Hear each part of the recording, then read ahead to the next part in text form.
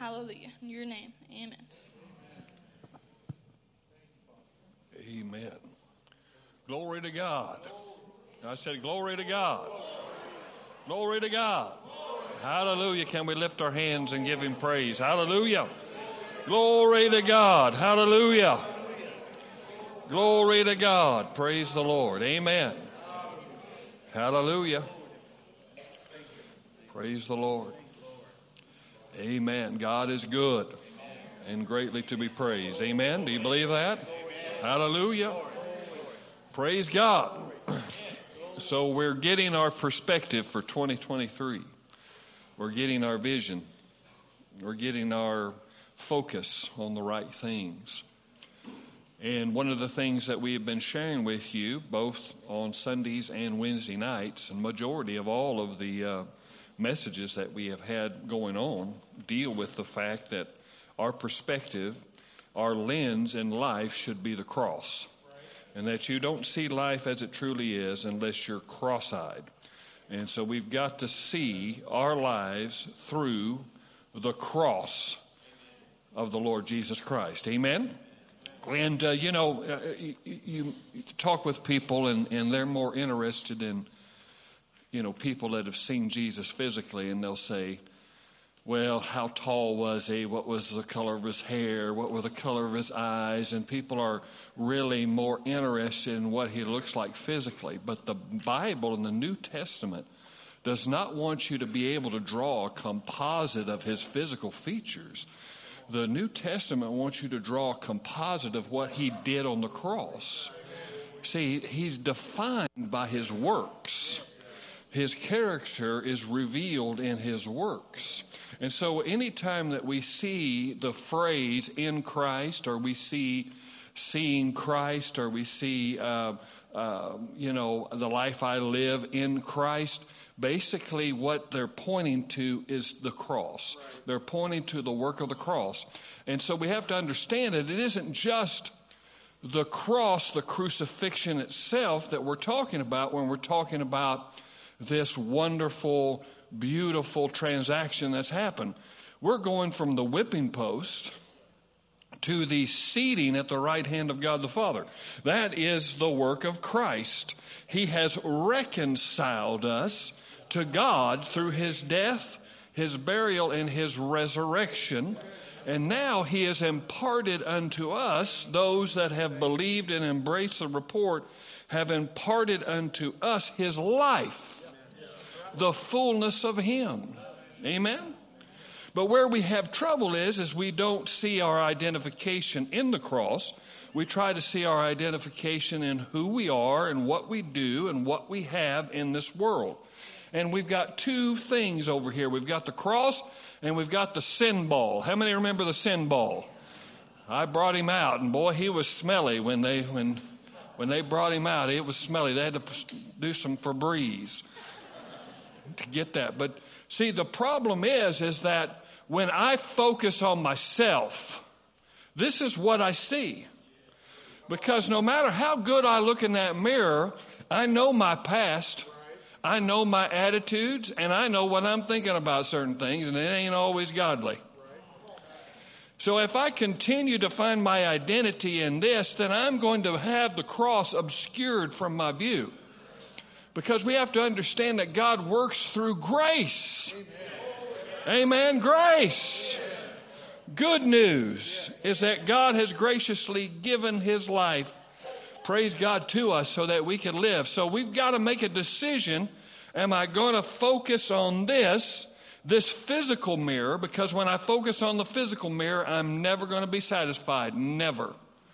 I'm never going to feel good about myself. I'm never going to, have breakthrough in my life, because this is always going to weigh me down. My addictions, my weaknesses, my past, my stinky attitude that I have right now.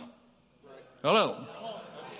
But if I will allow myself to look at the perfect law of liberty, the mirror of the cross, when I see in the mirror of the cross, praise the Lord, I am able to access a way of life that was not presently available by my focus on my weaknesses. Amen? So the more I focus on this, the more I begin to focus on my tent. See, this is called a tent. This flesh here, pinch yourself. That's a tent right there. That's a tent. The Bible calls that a tent. But by virtue of the new birth and virtue of Jesus living on the inside of us, we have become a temple. Amen? So if I continue to focus on this, I'm just looking at the old tent. You know, some of you are going to break out your tents around March, late March and February, and you know they're going to have old spider webs in them and stuff like that, and they're not very attractive. They're going to have to be cleaned off and dusted off because the tent is corruptible, but the temple is not. So when I focus on the cross, I access the temple. And I overcome the tent. You're not getting this. I don't think you're getting it. I overcome the tent by accessing the temple. Amen? Praise God. Hallelujah. I'm going to give you a little secret. How many people are born again in here? You better raise your hand or I'll call you out. I'll drag you up here to the altar. Amen. All right. Okay. Guess what? God lives on the inside of you. Oh, I don't think you believe that. I think you'll say it here, but when you get outside, God dwells on the inside of you. John the 14th chapter said, if you love me, you'll keep my commandments, and my Father himself will love you, and we will come, my Father and I, will come and make our special dwelling place in you. God dwells in you. What is the focus of the cross? The cross is that the fullness of God was crucified on a tree. His body broken. The fullness of God personified. The sum total of God. The substance of God. The full supply of God was nailed on a cross. Broken. He was pierced 5 times. 5 times. Pierced in his brow, pierced in his hands, pierced in his feet, pierced in his side. His body, his life flowed out of him. The fullness of God, the seed that died in the soil of sin and caused regeneration. I don't think you're getting a hold of this, but you will after we're over. Amen? The fullness of God. It was pleasing to the Lord to put the fullness of the Godhead in him bodily. He walked around as a God-man. We're men and women with God in us. We're not God men and women. He was the only God-man. But praise God, we believe on him. We've been given the right and the access to become the sons of God, the authority to become the sons of God. Why? Because the kernel went into the ground. The seed with the fullness of God went into the ground. And he was raised from the dead to newness of life. And he is the firstborn among many. Oh, come on now. He's the firstborn. You are more than you can see in that mirror. You are more than this. And it's only by seeing the cross that we can begin to see these things. I'm telling you, the whole Bible is about the cross. The whole Bible, from Genesis to Maps, is about the cross. The Old Testament saint looked forward to it. The New Testament saint looks back to it. But it is the defining moment, and it is the true north of every believer. And if you need rectification in your life, if you need an alteration in your life, you need only find yourself reacquainting yourself with the work of the cross. When you reacquaint yourself with the work of the cross, you align yourself with the divine life that has been imparted to you. Amen? Glory to God. And I've got a lot of things on the fullness of God that I'm just meditating on, and it's just explosive. But when you realize that divine life lives in you, when you realize that you're generated and your life is generated not by your physical blood pump,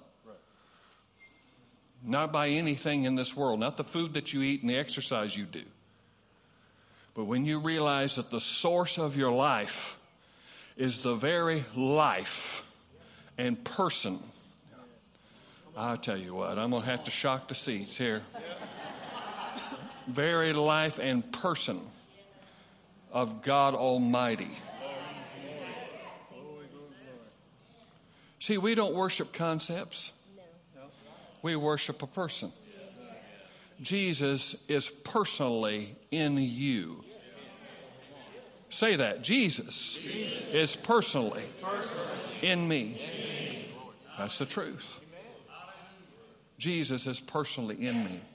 So what we're going to talk about today is the 5 things. I don't know that I'll get through the 5 things, but we're going to try get through one of them. But 5 things that Jesus redeemed you from with the cross, because it's important. Remember, he was pierced in his brow, he was pierced in his hands, he was pierced in his feet, he was pierced in his side. And that released that blood that cleansed and washed us from all sin. Jesus did not atone for our sins. Did you know that? Atonement means to cover. He didn't cover our sin. He dissolved it. It's gone and never to be remembered again. Amen? And so we've got to get a hold of this stuff. Amen? So let's look at 1 Corinthians. I believe we have the scripture, 1 Corinthians chapter 2, verse 2. It says, "For I decided to know nothing among you except Jesus Christ and him crucified." And that's good advice. That's exceptional advice when you're facing this life. If you want to be an overcomer in this life, this is something that needs to be at top priority, that the cross of Christ needs to be at the absolute apex of your thought life, of your business life, of your personal life, of every aspect of your life. It is the only lens by which you're going to be able to see truly what life is all about. It's the only way. Amen? Let's go to the next verse that I've got here. Philippians 2:8. Now notice this. "And being found in human form," speaking of Jesus, "he humbled himself by becoming obedient to the point of death." Now, he could have put the period right there. He could have put the period right there. But the Apostle Paul wants us to understand that it's not just any type of death, because the type of death is as important as the death itself. Are you getting a hold of me? The type of death is more important, is as important as the death itself. Because he could have died in a war. He could have died battling. He could have died. No, it says even death on a cross, which was the most deplorable death that there is. It would be akin today to the electric chair or to whatever we use, in these days. They kind of don't do much of that stuff anymore. But back in the day, the electric chair or, putting poison in your body or whatever, or being executed publicly was absolutely horrible. And this was the most humiliating, degrading punishment that could ever be given anybody. It was meant to not just pay for the price of their, lawlessness, but it was to show other people the fact that you don't mess with the Roman Empire.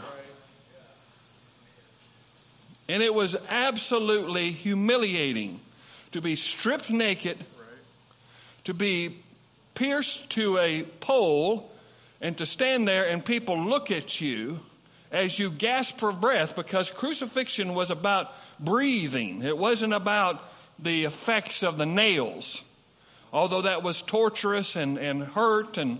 but it's the fact that they could not draw breath and they would suffocate on that cross. And some of them would be up there 6-8 hours a day, before they would finally expire because they could not breathe. So it was absolutely humiliating. So it shows us the great depths. It gives us information that you and I need. And that first information is that sin is horrible, terrible, and should never be messed with. Because the symbol of Jesus on the cross is the effect of sin. It's the effect of sin in our life. Amen? It also tells us something. The depths of God's love to come and retrieve us from that sin. That God, He could have snapped His fingers and changed everything. But He chose to work within a system that He established so that He would be just and the justifier of those that call upon Jesus. And so He can never, ever be accused of being unfair or unjust or unrighteous, because He showed the extent of His love to us by displaying His Son upon the cross and taking your place. See, we need to understand all of the manifestations of the cross and all of its various aspects. Because if we just look at it at the surface, and the enemy has done us a disservice by making the cross a religious artifact, a religious icon, because we lose the effect of the cross when we just simply look at it at face value. We've got to understand that it isn't just what Jesus did for us, it's what Jesus is doing in us and what Jesus is doing through us in the cross. Amen? And I've got some good news. I've got some too good to be true news for you today. Because once you realize what you've truly been redeemed of, I tell you what, there ain't enough room. You're going to be running around this place. Just the first one that we're just about to go through will just knock your socks off if you have ears to hear.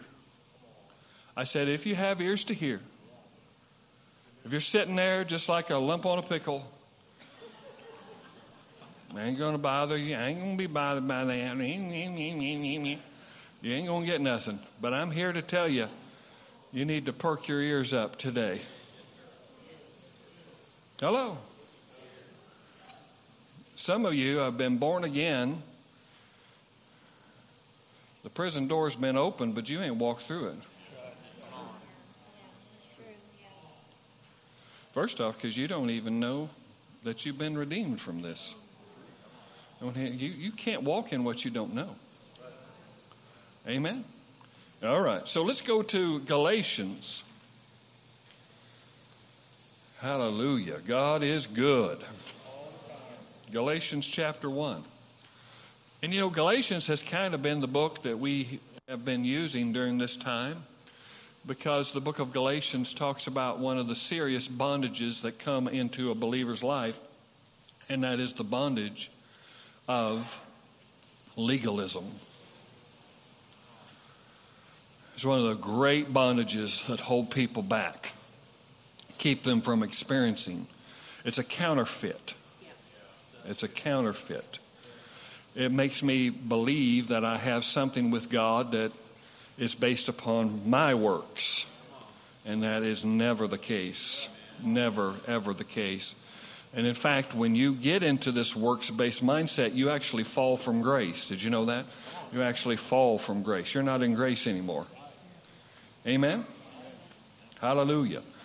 And so we've got to resist that. We've got to come against that. We've got to fight every mindset that would keep us in that, because it will get us focusing on our sin ball. That's what the enemy wants us to do. Focus on your sin ball. See, you get your sin ball. See, this is what the devil tells you. If you get your sin ball down to just where you can put it in your pocket, God will be happy with you. Or I can carry around my sin ball and I look at Jesse's sin ball and say, well, mine's smaller than his. Hello, mine's smaller than his. So therefore, I'm okay. No, you're not okay. You see, we're not trying to make this smaller. That's not the focus. Now, praise God, when Jesus comes into your life, this gets eradicated. Okay, that's what Jesus wants. He wants eradication. He doesn't want just get it down to where you can piece it and hide it and do whatever you want to do. He wants you to totally obliterate this through the work of the cross. Amen? And so when I'm looking at that and I'm focusing on that, I believe, I'm convinced that my works in trying to make this look prettier or make this smaller somehow gives me access to God in ways. And my prayer life is this. My prayer life is just like the Pharisee that came with the tax collector. Remember Jesus talked about that? He says, Father, I thank you I'm not like other men.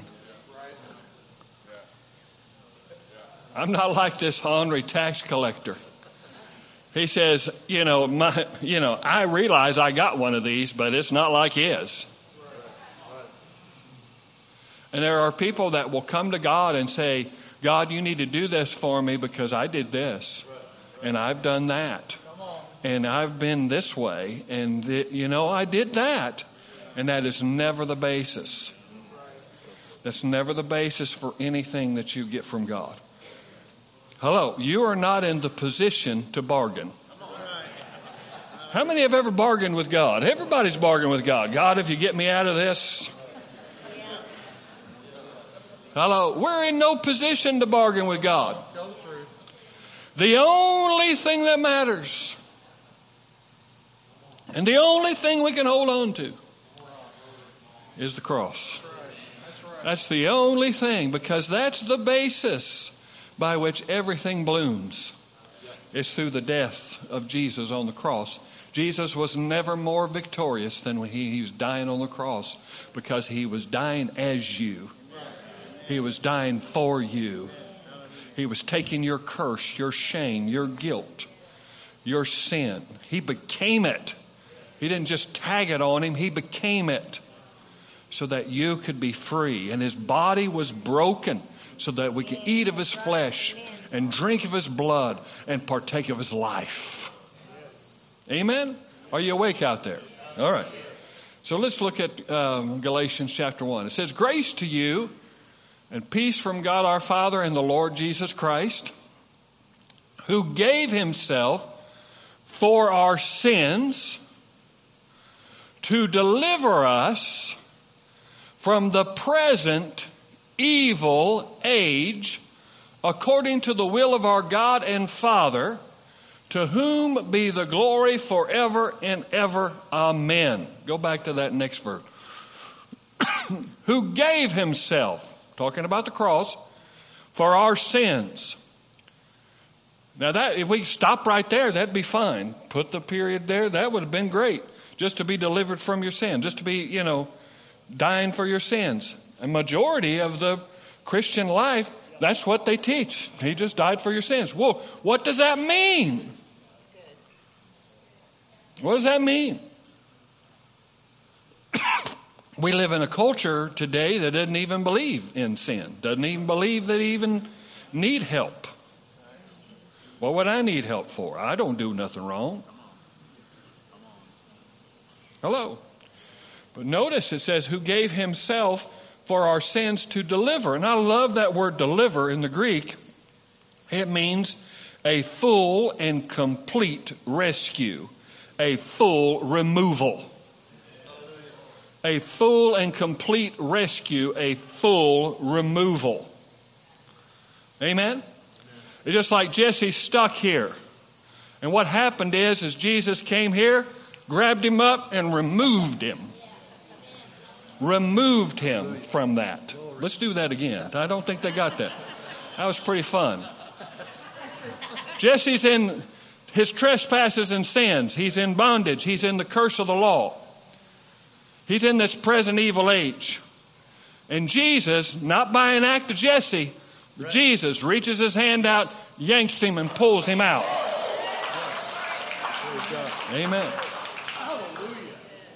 It is a total and absolute removal. Well, I'm still in that same house I'm in. I'm still in that same job I'm in. I'm still in that same marriage I'm in. I still have the same kids I've always had. Nothing's really changed. He's not talking about your physical. He's talking about a spiritual condition that is the root of your physical existence. See, you're spiritual. Where you're at spiritually is the root of where you're at physically.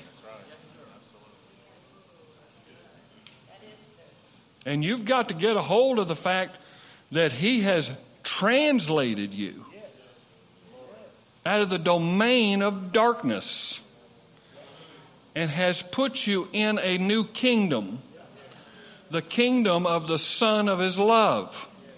See, you've got to acclimate yourself to that and get, orientated to understanding that you operate in an unseen realm. Because if you look at your bank account, it may not be kingdom finances that is going on right now. You might feel your body and not feel the effects of the kingdom on the inside of you. Your relationships may be totally screwed up. But the fact of the matter is that the source of the curse has been lifted off of your life. But the enemy doesn't want you to know that. The enemy wants you to not believe you've been lifted up. Not believe that you've been taken out. Not believe that you have been rescued and fully removed from that situation. He wants to keep you, bombarding you with lies and deception to tell you that you just need to deal with this. God doesn't love you until that's taken care of. You see that corner over there? If you don't take care of that, God's not going to bless you. And I'm telling you, my friends, there are people in this building that worked on their sin ball this morning.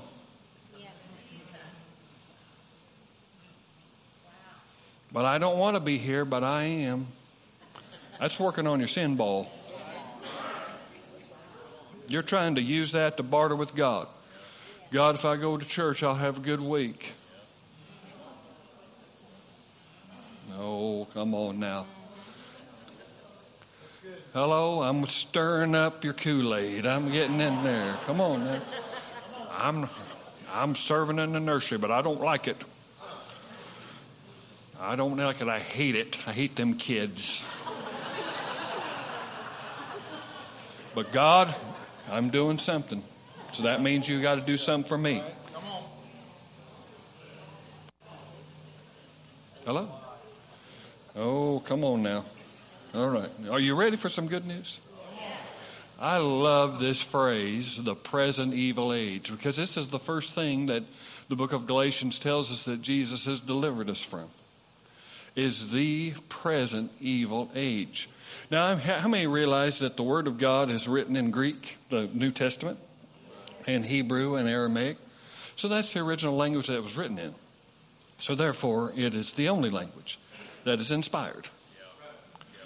See, the book that you hold in is a translation. Okay? So it would behoove you to learn some tools and get some tools, and there's absolutely no excuse to be able to get in and to dig in further. And how many appreciated Rick Renner digging in further? Well, see, that's the way we should study the Word of God. It's by taking each word. John G. Lake said that the Word of God needs to be perused and investigated like a lawyer investigates a legal document. And it's very important that we look at it and realize that words are there for a specific reason. tenses are important. Everything and the aspects is important to understanding what the Word of God is saying.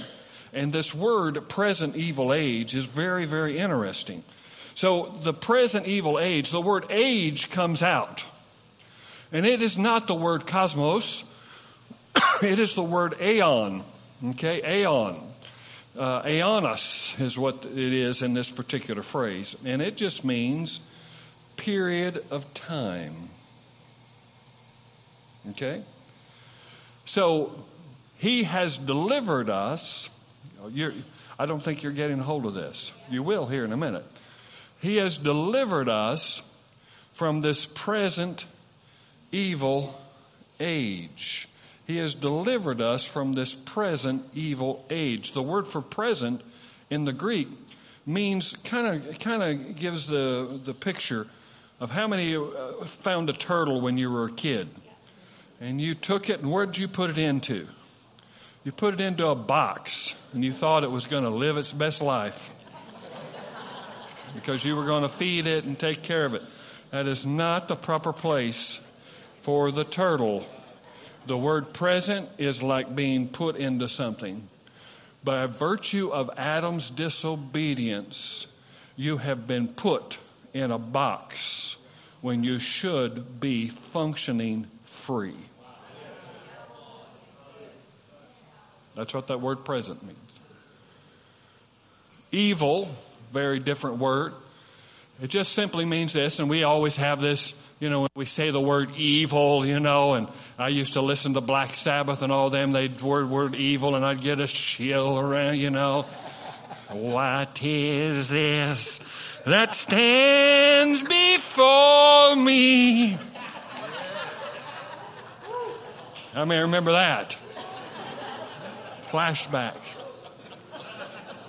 Satan laughing spreads his wings. Oh, Lord, yes. Come on. Some of you got that going on in your head right now. I apologize. But boy, you get that shiver. You'd hear that church bell. Dong. Evil. But did you know that in the Scripture, it has nothing to do with that? The word evil, if you want to get down to is you don't work the way you were created to work. That's good. In fact, there's a kind of a play on words that's kind of silly, but you take evil and live, it's just backwards. And it's backwards living. It's living that's been contorted and twisted. The word wicked means to twist. It means to contort. And that's what's happened. Sin has contorted the human race. Sin has caused us to be wicked. Sin has caused us to be evil in the sense that we don't live right. Now, you might think you have it all. You might think that you're all that plus a bag of chips.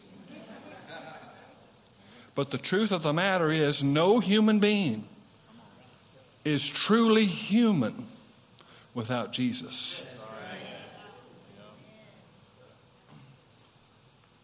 Let me say that again. No human being is truly human without Jesus. Jesus is the source. Now, because of man's fall, man has lived by different sources. He has sought to find source outside of himself, instead of being connected to this only source that Jesus came to provide through the cross, which is the well that springs up into everlasting life. He says, you'll never thirst again. Why? Because guess what? The world makes you thirsty. Hello. The world's like Lay's potatoes with no water. Lay's potato chips. How many have it? Out in the hot summertime, too. You're sitting there eating, and that's salt. The world, you take it in, it tastes good, but then you're wanting more. You're wanting more. You're wanting more. You don't have, whether it's sex, whether it's money, whether it's power, whether it's influence, whatever it might be, you're always wanting more. And you're never satisfied. But when Jesus comes in, the source, the fullness of God bodily, broken for you to pour into you His fullness, you are connected to the source of life. And Jesus has come to deliver, permanently remove you, Jesse, from this present evil age. That means the box is no longer there unless you choose to stay in it.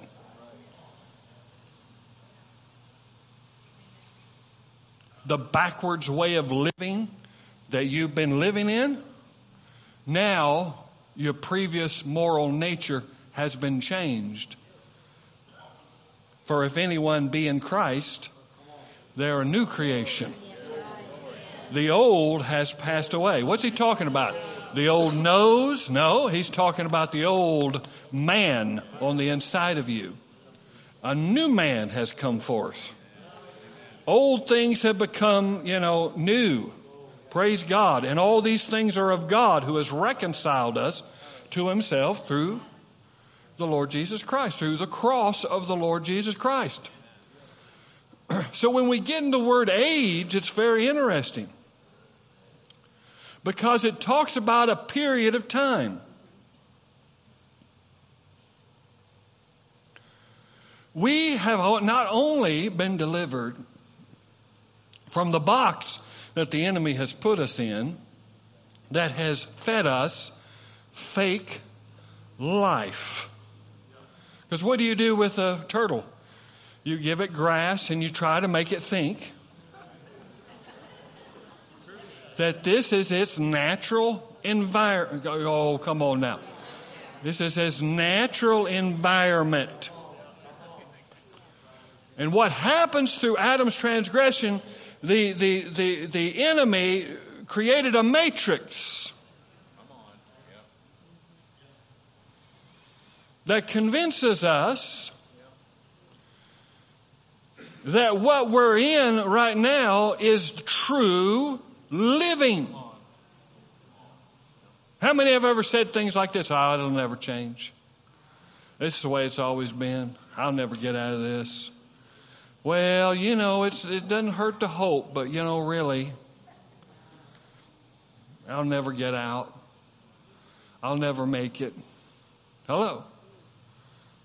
How many ever felt you're pushing forward in your life and all of a sudden you hit a wall? How many have hit a wall?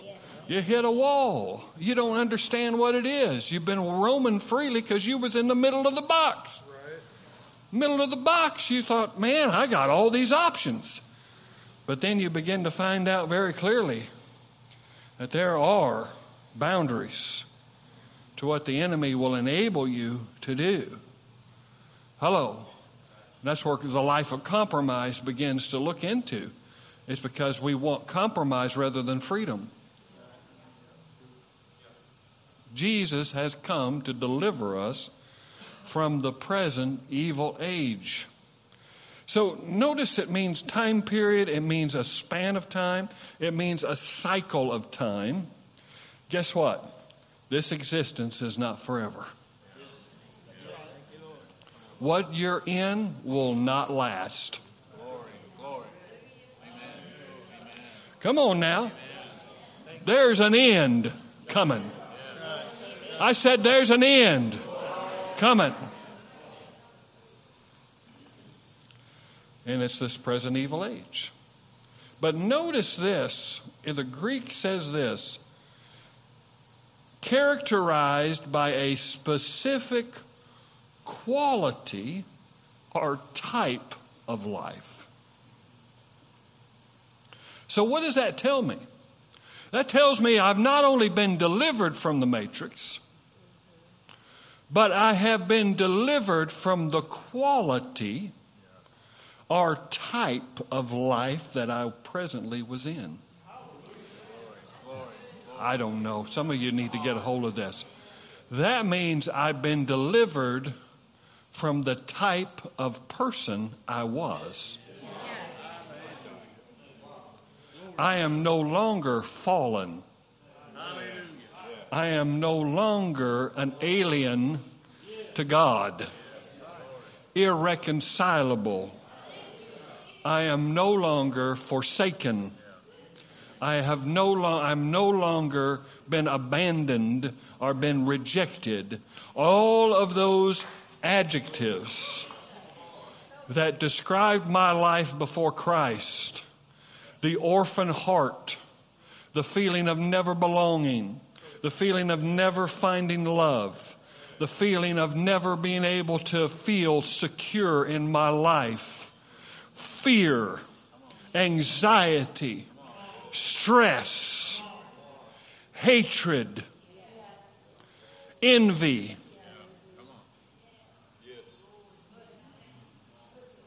That's the qualities of the old man. The enemy has put us in a box. He has put us in the confines of a construct. We are fallen before Christ. Therefore, we just simply operate in that fallen nature. And we think that that's life. We think, man, I got to step on someone's back to get to where I want to get.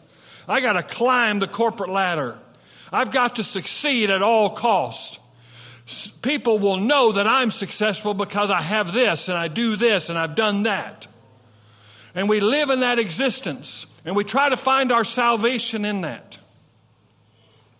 And we try to find our meaning and we try to find our purpose by how many dollars we have in our bank account, by how much clothes that we have, by the house that we live in and the car that we drive, or the various positions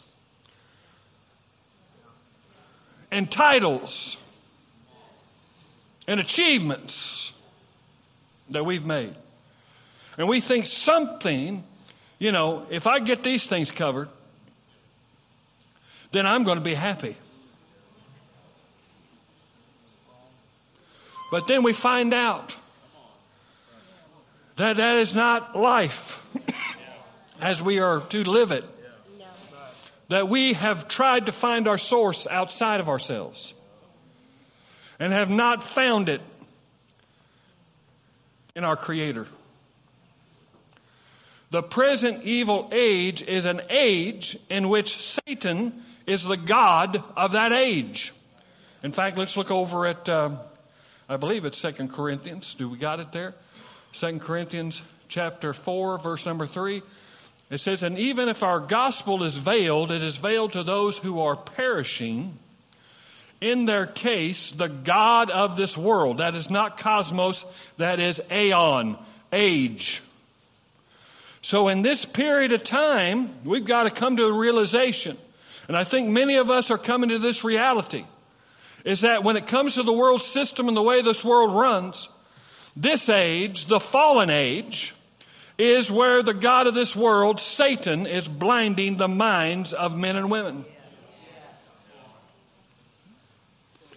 But guess what? It says age, not world, because he's not God of the world. He's just God of this age.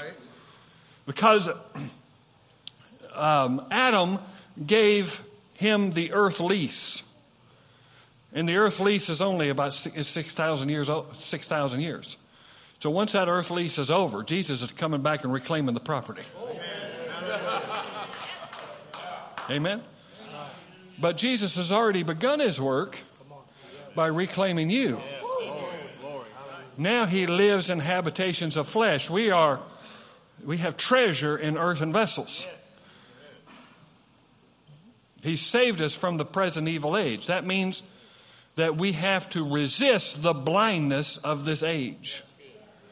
And the only way I can resist the blindness of this age is by keeping my focus fixated on the cross. The devil does not want you to emphasize the cross. He does not want us preaching the cross. He wants you to, us to preach about how you can have this and attain this, and you can have this and you can be this, without going to the bloody cross, without going to the one thing that brings reconciliation, that brings this deliverance. And there are churches today that are having church in the box.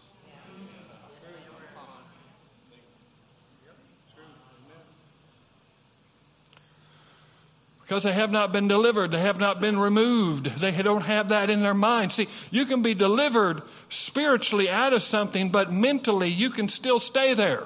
Right. Absolutely. That's true. That's the reason why we have to have the process of sanctification, which is mind renewal in our lives. The only way I can really see life for what it is by looking into His Word and finding out what happened on the cross. I got to become cross-eyed. Now, some of you have been reading your Bible and said, yeah, every time I read that Bible, I become cross-eyed and then I go to sleep. Well, no, keep on reading. This book has it all, friends. This is a living document. This is the only book that'll read you. Amen? Are you with me? Yes. So we have to understand that He blinds the minds of unbelievers to keep them from seeing the light of the gospel. What's He talking about, the gospel? The gospel is this. The gospel is the work of Jesus on the cross. It's the fact that He who knew no sin became sin, so that we might be the righteousness of God in Christ Jesus. That Christ hath redeemed us from the curse of the law, being made a curse for us. The gospel is we deserve death. But Jesus took our death for us. I tell you, this is good news. Some of you are sitting there saying, oh, this is simple. I've heard this before. No, you haven't. No, you haven't. You haven't heard it. Because if you heard it, you'd live in it. You'd walk in it. You got to keep on hearing. I said, you got to keep on hearing. Listen, it's not that this stuff is hard. There's nothing in this book that's hard. It's just opposed.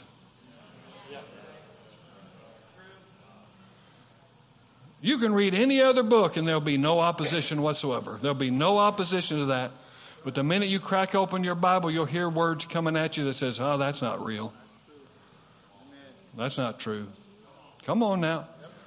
Oh, men did that. This is the work of man.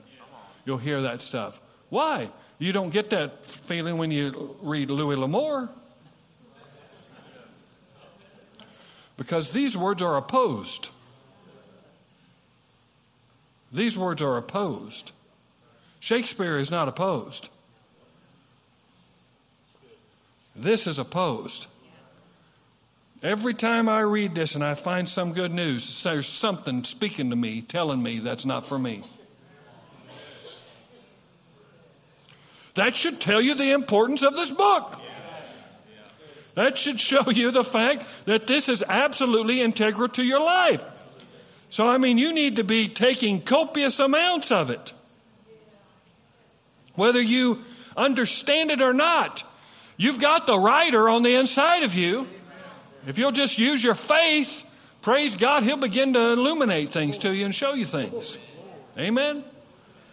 So He's trying to veil the light of the gospel of the glory of Christ, who is the image of God. Now notice that. We're changed by looking at an image. We're changed from glory to glory. What's that next verse? Do we have that next verse on there? Okay, Matthew 13:22. All right. Now we have to resist the influence of the age, but we also have to influence the tactics in this age. Because Jesus, talking about the sower sowing the word in Matthew chapter 13 and verse number 22, it says, as for what was sown among thorns, this is the one who hears the word, but the cares of this, what's that next word? It's aeon. It's the same word. It's the same word. It's not the cares of this world. It's the cares of this age. The cares of this time period. Did you know that there are cares in this time period that will not be in the next time period? Glory to God. Oh, gosh. Isn't that exciting? There are cares in this time period that you will never have to care about again. You'll never have to be concerned about again. Why? Because it's limited to the age. It's limited to the age. the cares of this age, the deceitfulness of riches. It chokes the word and it proves it unfruitful. Okay? So we've got to understand that even though we've been delivered from this present evil age, we are still subject by being in this age to deception and to the traps of the enemy that will keep us in the box. Let's go to the next verse. Romans 12:2. Do not be conformed to this. It's the same word, aeon. Don't be conformed to this age. Hello. Praise God. That means the set times, ideas, and philosophies of the culture that we live in right now. We're not to be conformed by them. When they start saying this is right and we know that it's wrong, we don't conform to it. We don't call evil good and good evil. We don't accept abominable practices because the world says it's okay. Hello. We are not conformed. Doesn't mean we don't love, doesn't mean we don't reach out, doesn't mean we don't have relationship. It just means we're not conformed to it. And no matter who says it, whether it's our own kids that try to tell us something contrary, I love you, I'm for you, I'll be there with you, but I'm not conforming.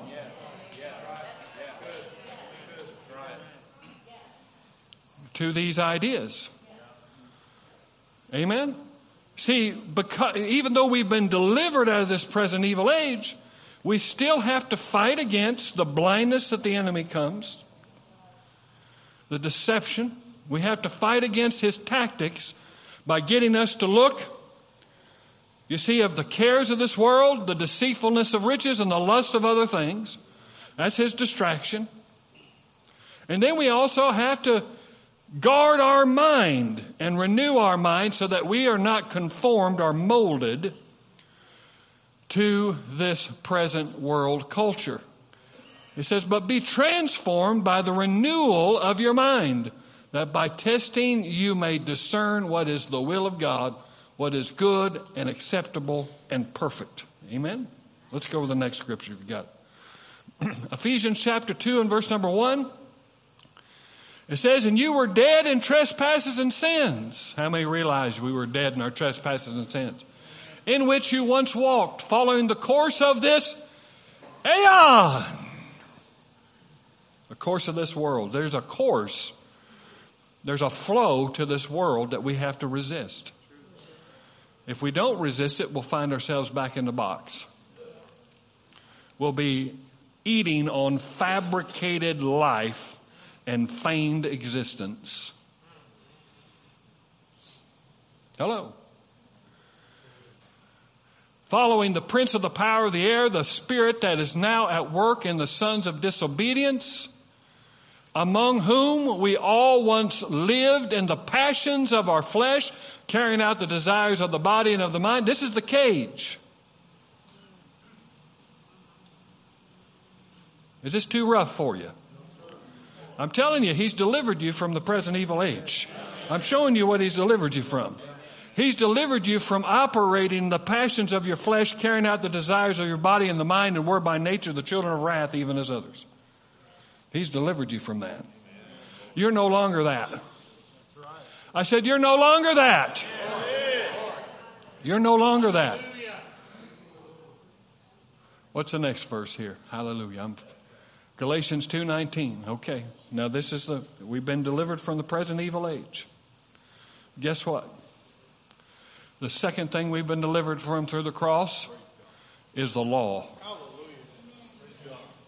Oh, come on now. You need to get more excited about it than that. Is the law. The law's only purpose is to identify and amplify sin. That's the only purpose for the law. Anybody that tries to live under the law is going to find themselves under a curse. Because through the law, I died to the law. The law came to do one thing and one thing only. Kill you. Amen? And guess what? It's still actively doing that. The letter kills, but the Spirit gives life. Now you've got to make a decision. Am I going to continue to work on the sin ball and work in the law? And is it going eventually I'm going to die? Or am I going to be a smart person?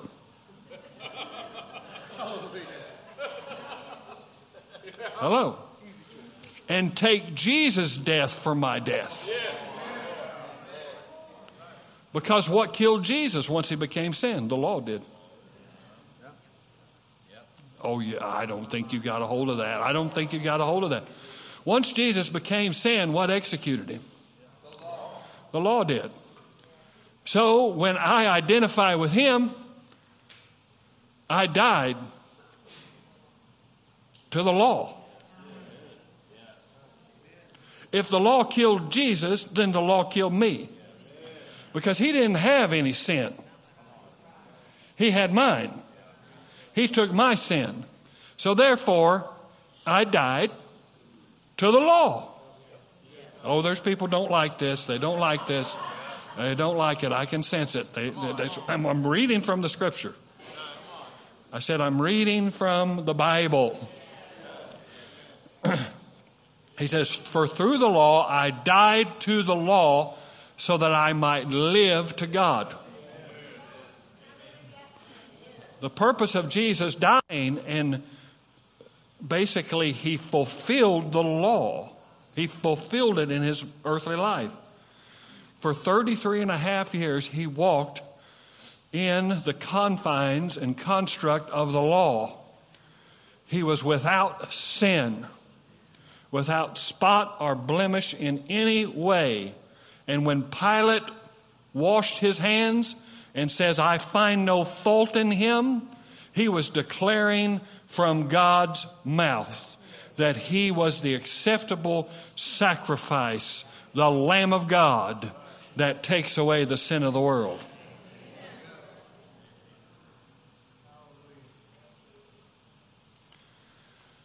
What executed him? The law did. Because once he became sin, God's wrath came on Jesus to pay the price for our sins. So his death is your death.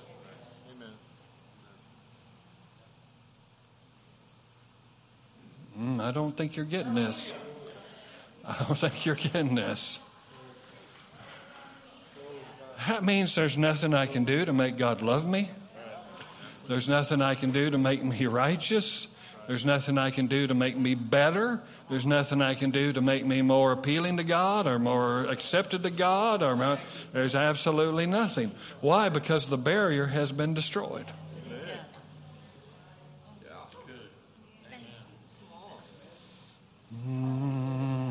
Oh, my goodness! I got some other scriptures here. I don't know that I've got them on there, Kevin. But let me look at this here.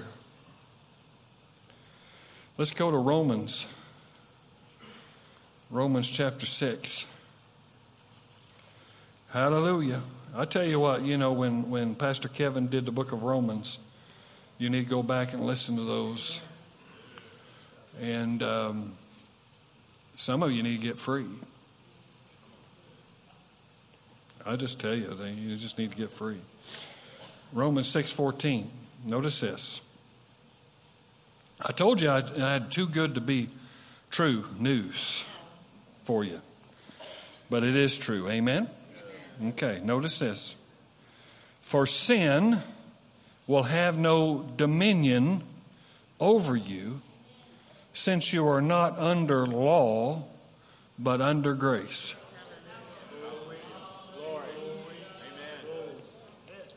If you really understood that, you wouldn't even be in your seat right now.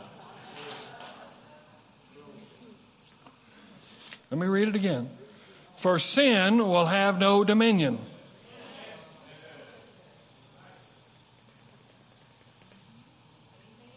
So if we could say that sin doesn't have dominion over it, then the effects of sin don't have dominion over us. Guilt, shame, condemnation, sickness and disease, the curse. How does sin dominate? Sin dominates by what it does in your life. It dominates you. But it says you're not under it.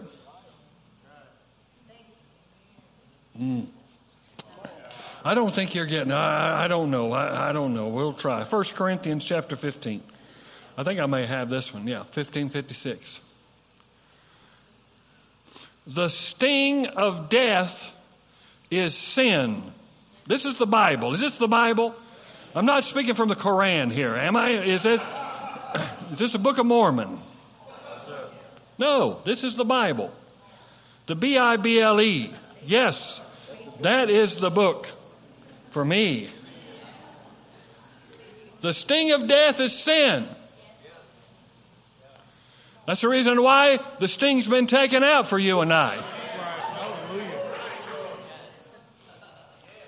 And the power of sin is the law. Oh, there's some people I know, they don't like that scripture. They think there's life in the law. I'm telling you, you need to get free, of your bondage. This is the Word of God. It says, and the power of sin is the law.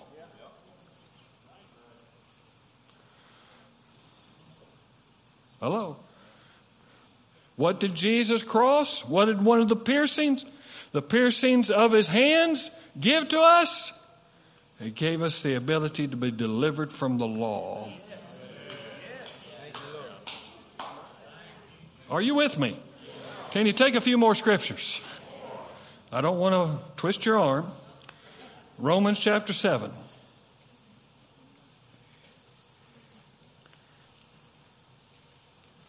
Romans chapter 7. Does that mean that we just cast off restraint, live any way we want to? You're missing the point. You're missing the whole point. The Christian life, or the Christ life, because the Christian life,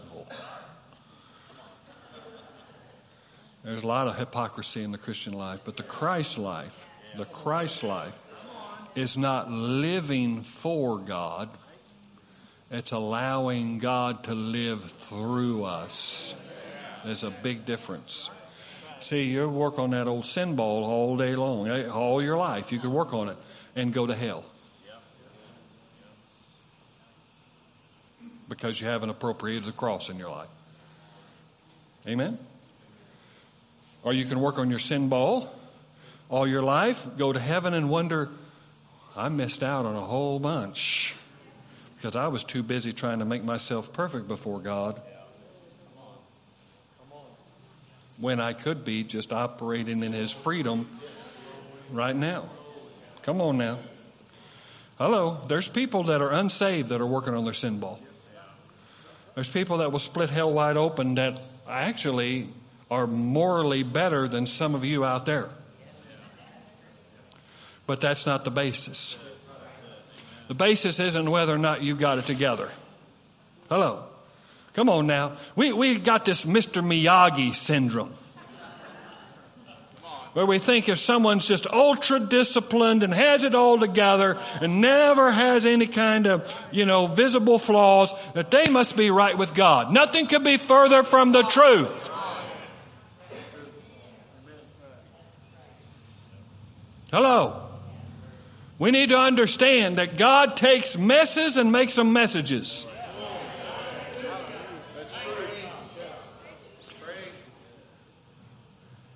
And that God will move on the behalf of someone who is struggling and will resist one that continues to stand in their own way. Come on, we got to get real here. Praise God. I'm going to say something that's going to make some people mad. But some of the closest times I've been with the Lord, Barney, have been when I missed it. Oh, come on now. That should set you free right there. Did you know that when Cain killed Abel, God was still talking to him?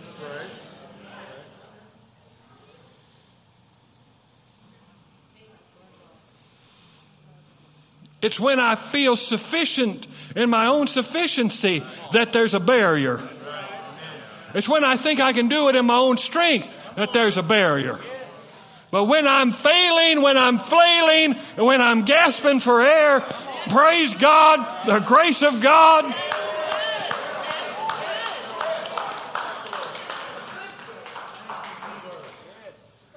Praise God.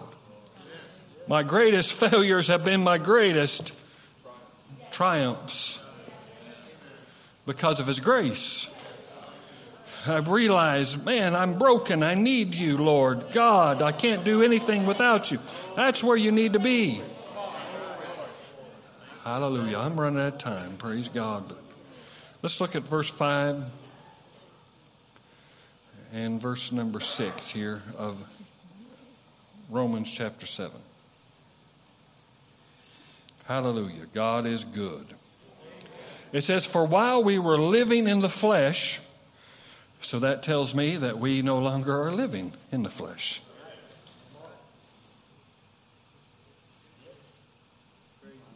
He's talking about your past. If you're born again, you don't need to be walking in the flesh. It says, while we were living in the flesh, our sinful passions, aroused by what?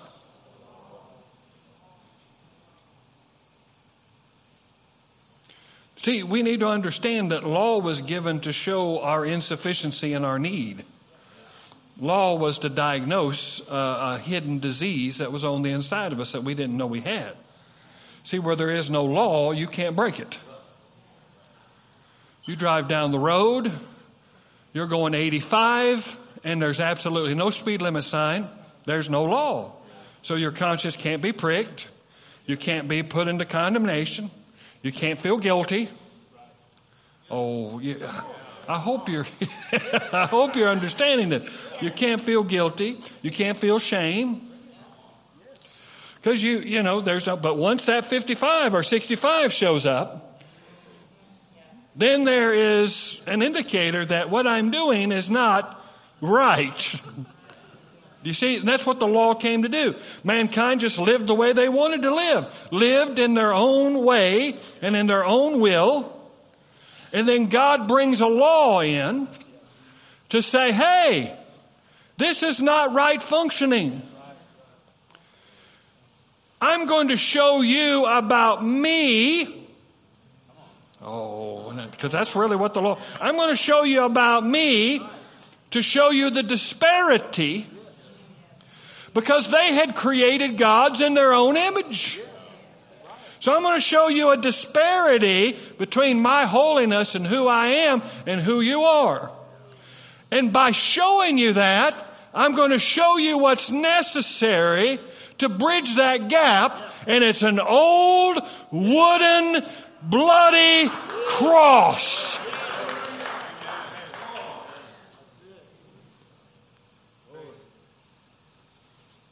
Karen was talking to me yesterday, and she brought up the scripture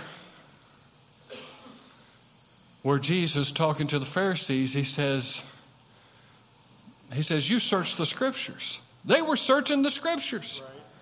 He says, because in them you think you have life. He says, but they talk about me.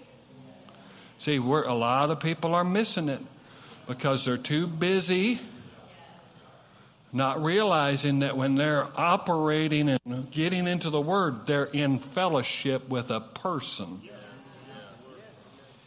See, if Bible reading is just words on a page for you, you're never going to get much out of it.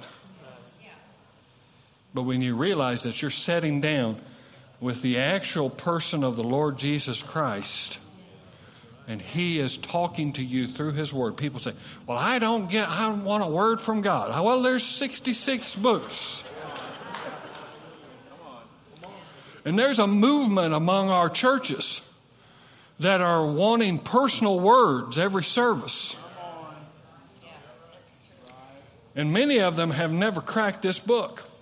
But they'll come and they'll receive from someone that says, "Thus saith the Lord." That is never the way you are supposed to be guided, ever.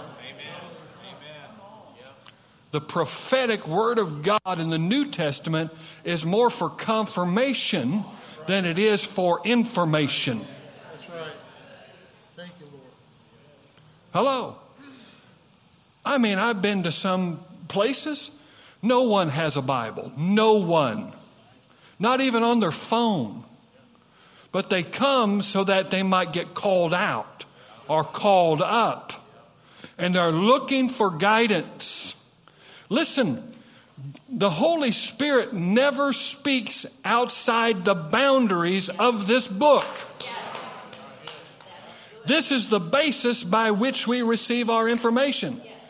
And anything that is given to me prophetically must be judged by this. Most people are frustrated. I'm just going to close with this because we didn't get through, all right? Most people are frustrated at their personal, intimate level with the Lord. They're frustrated. They're wondering why I'm not going deeper in our relationship. Well, I can tell you why you're not going deeper. It's because you don't know what this says. And God will only speak to you on the basis of what this says. It's kind of like I use Clayton as Clayton is an engineer. Now, Clayton has went to college. He has studied all of the books of the industry that he's in. He has disciplined himself to be able to speak at that level. And when he gets with another engineer, they can communicate at a level that the average bystander cannot communicate in. It's just like with any craft or any vocation that you have, you learn things that no one else learns. You learn certain ways and words that are different than very different. Well, I'm here to tell you, my friends, you get into the Word of God and you start getting and absorbing that and becoming one with the Word of God. I guarantee you, my friends, your relationship will go through the roof because you'll begin to start talking about things that the world doesn't have any idea. You know you're growing in God. When you've had a conversation with God and it makes absolutely no sense to anybody you've tried to tell. Hello. And you had to been there. You ever had them, you had to been there moments? You had to been there. You try to tell a story that happened to you with someone else and it just comes off flat as a flitter. And it's because it's not meant to be told. They don't have the dialect. They don't have the context. They don't have the relation. Come on now. I'm telling you, when you get into this word and you realize what this word says, and you're able to communicate with God on the basis of that word, I'm here to tell you He will show you things to come. He will unveil the things of Christ to you. You'll operate at a higher level of revelation knowledge that will create freedom in your life. Because you have been rescued from this present evil age. You've been delivered. The secrets of God are yours. The presence of God is yours. You're not like anyone else. And in fact, He changes and transforms you. Someone needs to hear this right now. Someone needs to hear this. When Peter preached on Pentecost, he said something very interesting. He said, "Save yourselves from this wicked generation." Boy, that's pretty bold words. Save yourself from this wicked generation. What was he saying? Save yourself from the genes that don't work right.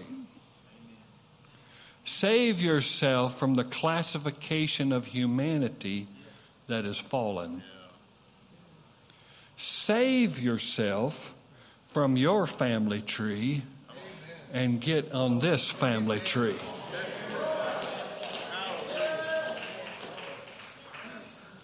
Well, my family has diabetes in it. No, not according to this tree.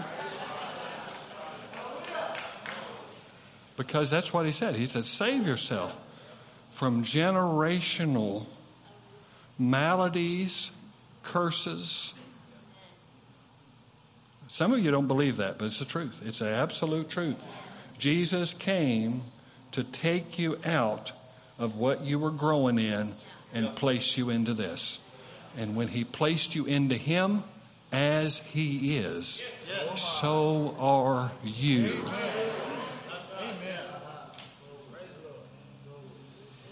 Christ's resurrected body, Kirby, is the source of our physical strength. Because he lives in the fullness of our redemption. That redemption is funneled to us by the Spirit in our spirit. We can have life, health, and strength because of the resurrected life of Jesus Christ. Now put that in your pipe and smoke it.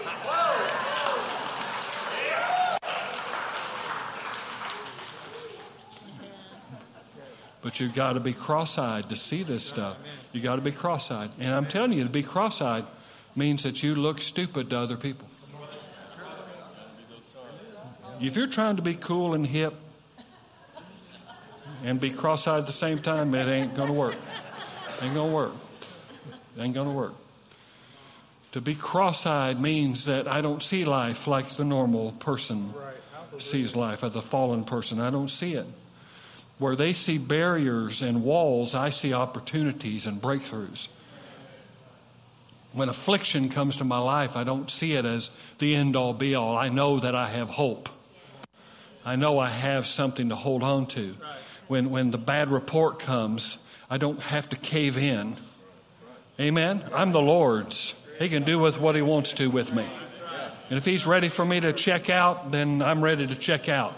But if he still wants me to run the race, I'm going to run the race. And there ain't nothing hell can ever do about it. There's nothing hell could ever do about it. There's nothing the devil can do about it. He's been stripped and defeated. See, the reason why your family tree is so nutty is because it's birthed in Adam. The first Adam. Corruption, sin, depravity, rebellion. Jesus is called the last Adam. And he is the firstborn among many brethren.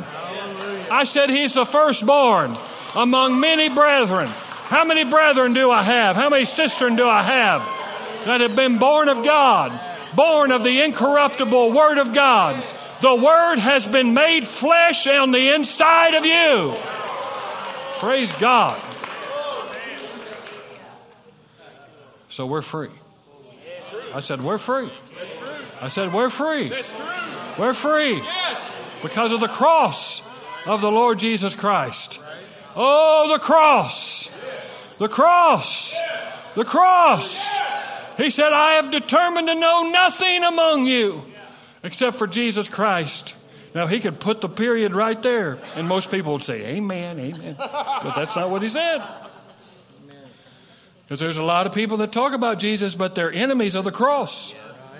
They'll take Jesus as a teacher. They'll take Jesus as a philosopher. They'll take Jesus as even Messiah. But yet, they're enemies of the cross. The cross is the place in which civilization changed.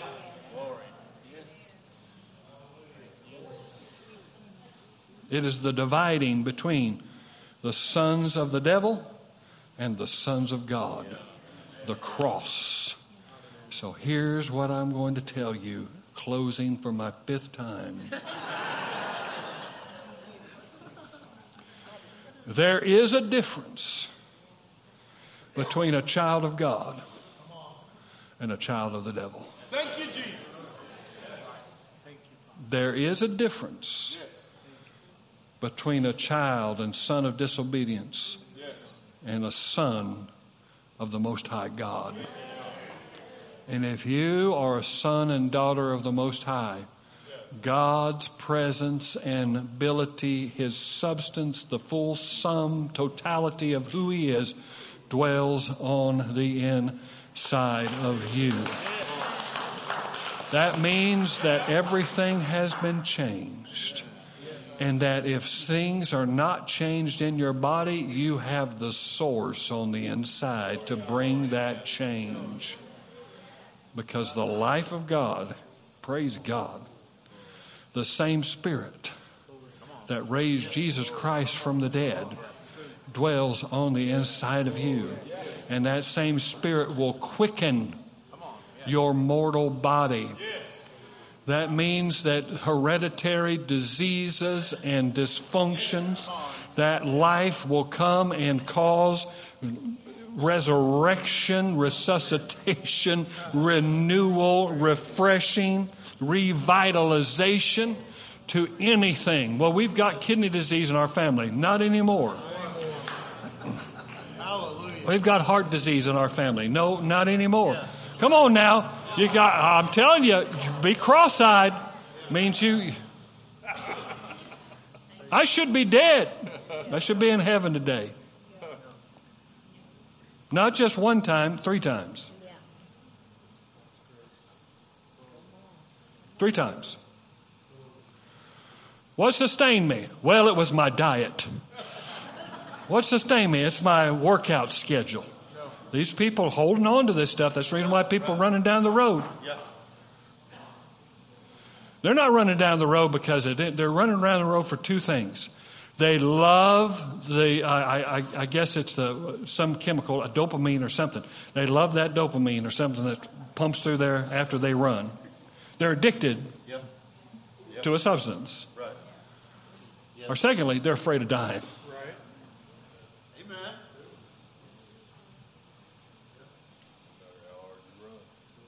Hello.